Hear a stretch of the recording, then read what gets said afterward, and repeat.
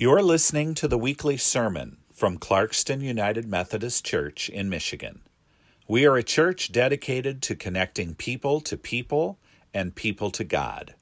To learn more, visit us at clarkstonumc.org.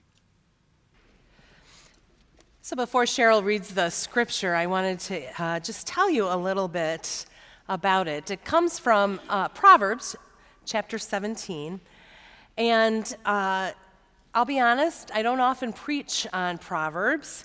It's a collection or collections of sayings, little bits of wisdom. So it's hard to kind of sometimes just pull out a whole sermon out of this little bits of wisdom. Now, Proverbs, along with Psalms, Job, and Song of Solomon, are wisdom literature. And the wisdom literature is an ancient Israel and early Judaism, wisdom literature in ancient Israel and early Judaism includes at least 6 important elements: knowledge, imagination, discipline, piety, order, and moral instruction. Now, the book of Proverbs itself is hard to date. Most interpreters believe that Proverbs is a compilation of many authors over many centuries and their words of wisdom over that whole time. And the proverb we focus on today, though, found in chapter 17, is part of the second collection within the book, and it consists of chapters 10 through 22. They are considered Proverbs of Solomon. Now, even though they're called the Proverbs of Solomon, that doesn't mean necessarily that Solomon wrote the Proverbs. It's actually believed to be a post-exilic sages living in Judah who wrote these. But they trusted in the monarchy, and they were hoping for the reinstitution of this royal dynasty and looking for the legitimization that comes from the monarchy. So they were looking to legitimize their work. Many of the mostly two-lined proverbs are found in this portion, and they're aimed at the young among sages and nobility. Chapter 17 of Proverbs focuses on divine judgment and behavior in the court, but also moral life and proper social roles in the family household. It suggests the value of kinship and the importance of community in both the city and the village. Friendship clearly has a significant value in chapter 17. It's evidenced in today's reading as well as chapter 17, verse 9, which says, "One who forgives an affront fosters friendship, but one who dwells on disputes will alienate a friend." And in 7:17, "A friend loves at all times." Today's scripture comes from Proverbs chapter 17, verses 17 through 19. As iron sharpens iron, so one person sharpens another. The one who guards a fig tree will eat its fruit, and whoever protects their master will be honored. As water reflects the face, so one's life reflects the heart. The word of God for the people of God. Thanks be to God. Good and gracious God, let the words of my mouth and the meditations of all of our hearts be acceptable in your sight, O God, our rock and our Redeemer. Amen. Well, let me just say one more time, welcome. Welcome to church. It's good to see you. It's been nice today to see people who are gone a lot during the summer come back. It's good to be together. We're kicking off the new year, the new program year at the church, the new school year, and we are doing so with anticipation and excitement. We've got a ministry fair today and a picnic and so many opportunities to live your faith, to grow in faith, to serve God and God's people, and also have some fun. Yes, today is all about connecting people to people and people to God. You've heard that before, of course. It's our mission statement, words that we've memorized and taken to heart, words that even our children can recite. It's what we as a church strive to do through a multitude of ways. And it's exemplified in our core values of committed to Christ, growing in faith, transformational mission, inclusion for all, and extravagant generosity. These are the values that were first presented by the leadership team to the 2020 Charge Conference before I came, and will be affirmed this year at our Charge Conference in November. Now, over the next few weeks, we will explore each of those values under this theme of It Takes a Village. Villages are all about connections, relationships, people being there for each other, journeying through life together. And the church is like a village. The people here care for you, pray for you, reach out to you, bring you dinner, have you over for dinner, have fun with you, watch your kids, sit with you with bad news, and celebrate with you with good news. As one who has moved a family a few times now, each time we've moved, I've wondered, what am I going to do without my village? And I look and find my village, and the people who will journey with me in this time in our lives, and each time I've found that village in the church. We all need a village. We all need church. Why do we need a village, or why do we need church? Well, I think we should begin by first talking about what is church. And my husband, Reverend Mike Mayo Moyle, did some research a while ago on what is church, and I think that his words are helpful, so I'm going to quote him here. The first word, the English word church, is derived from the Old Anglo-Saxon word circ, which in turn is rooted in the German word Kirche, which can be further traced back to the Greek word kyriakon, a word that means Lord's house, or a building dedicated to God. Now that makes sense, right? When we think of church, that's what we think of: the altar, the pews, coming in here into this space, the building that surrounds us. This is church. Yet there's a problem with this definition. The Greek word kyriakon doesn't appear in the Bible. Whenever we read the word church in our English translations of the Bible, the Greek being used isn't kyriakon, which is the idea of the holy building. Look at Matthew chapter 16, verse 18. Jesus said to Peter, "And I tell you, you are Peter, and on this rock I will build my church." Here the Greek isn't kyriakon, but ecclesia, which refers to a gathering, an assembly of people who have been called out. So did you get that?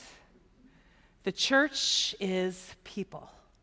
It's you and me and the person sitting behind you and next to you. It's the baby crying and the preacher's kid who doesn't want a lot of attention, and the little girl who sings a solo and finds her voice, and the boy who walks through the door knowing that this is the only place he can be himself. It's the widow who desperately needs community and the father who is struggling to find his way. And it's not even just inside these walls. It's also those who are worshiping with us virtually and across the street and down the road and in Waterford and Flint and Detroit and Des Moines and San Francisco and in Umpqua, Oregon, and in refugee camps and burnout buildings and in fields without walls. And it's all the generations who came before us, sharing the story of Jesus Christ, passing on the faith that we now share today.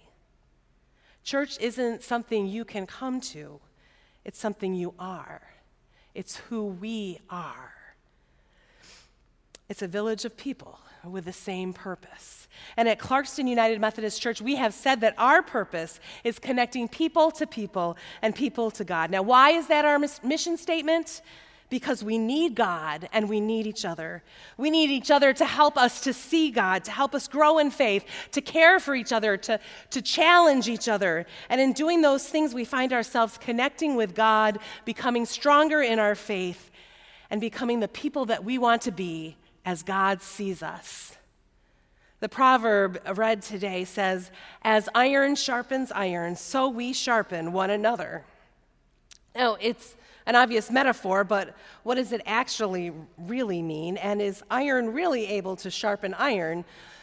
Because when you think about it, that doesn't necessarily work. So I did some research on this, and this is my shout out to the engineers and the chemists and all of you. Mr. Bill Cravens, an engineer who studied at U of M and the Illinois Institute of Technology, says, "Carbon is a lovely thing in iron, and it's really what permits iron to have such a fantastic range of properties and uses. Too little carbon and relatively pure iron is actually fairly soft and yielding, easily worked but not very strong or resistant. Too much carbon, cast iron from a blast furnace contains about 3.5% to 4% carbon, and the resulting alloy is brittle and unworkable and very hard." Now, ancient smiths knew none of the underlying causes, of course, but became brilliant artisans and craftsmen by doggedly experimenting with various processes and techniques. Recarburizing a well-forged tool, getting it hammered into shape, and then burying it into a hotbed of coals and allowing excess carbon to diffuse into it, and then quenching the surface, could produce a tool with a hard and abrasion-resistant surface, but with a more durable and resilient substrate. With extensive use, the tools would wear down to the softer underlayer.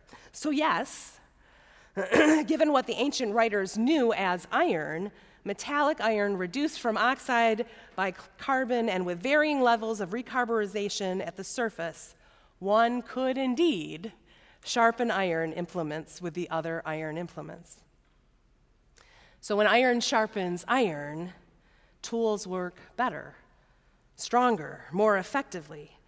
And the Proverbs suggest that we are like iron when we sharpen each other, when we support each other, when we teach each other and encourage each other and learn together and worship together.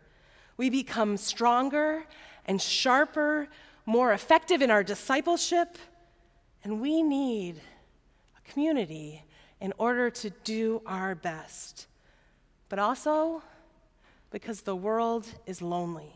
And God has created us for relationship, birthed a church so that we can be community for one another because it takes a village.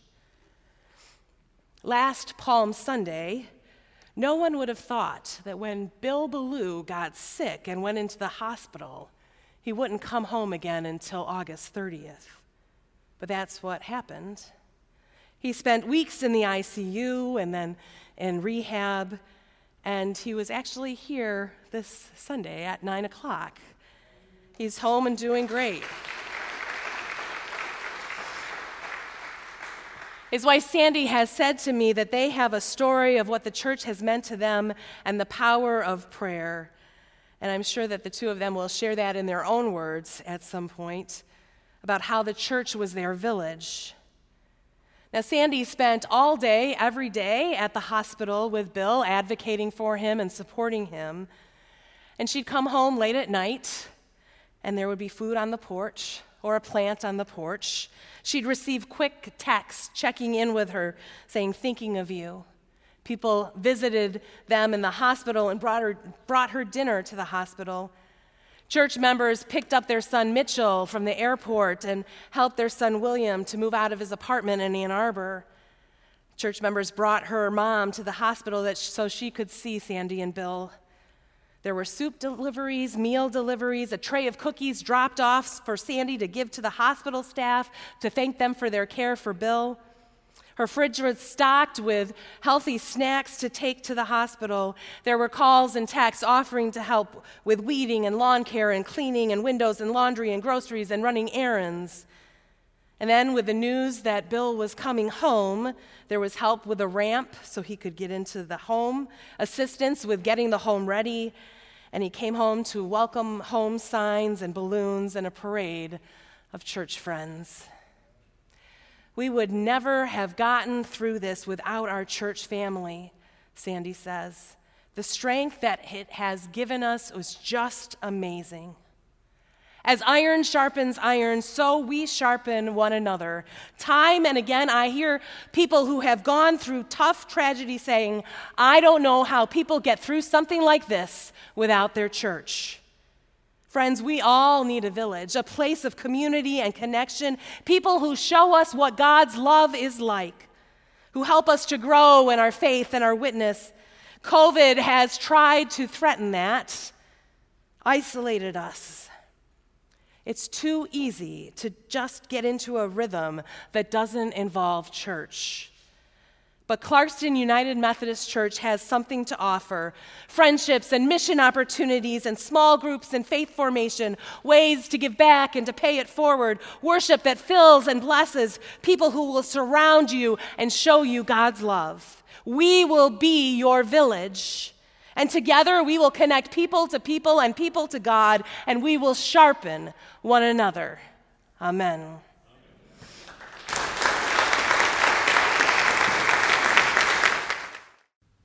You've been listening to the weekly sermon from Clarkston United Methodist Church in Michigan. We are a church dedicated to connecting people to people and people to God. To learn more, visit us at clarkstonumc.org.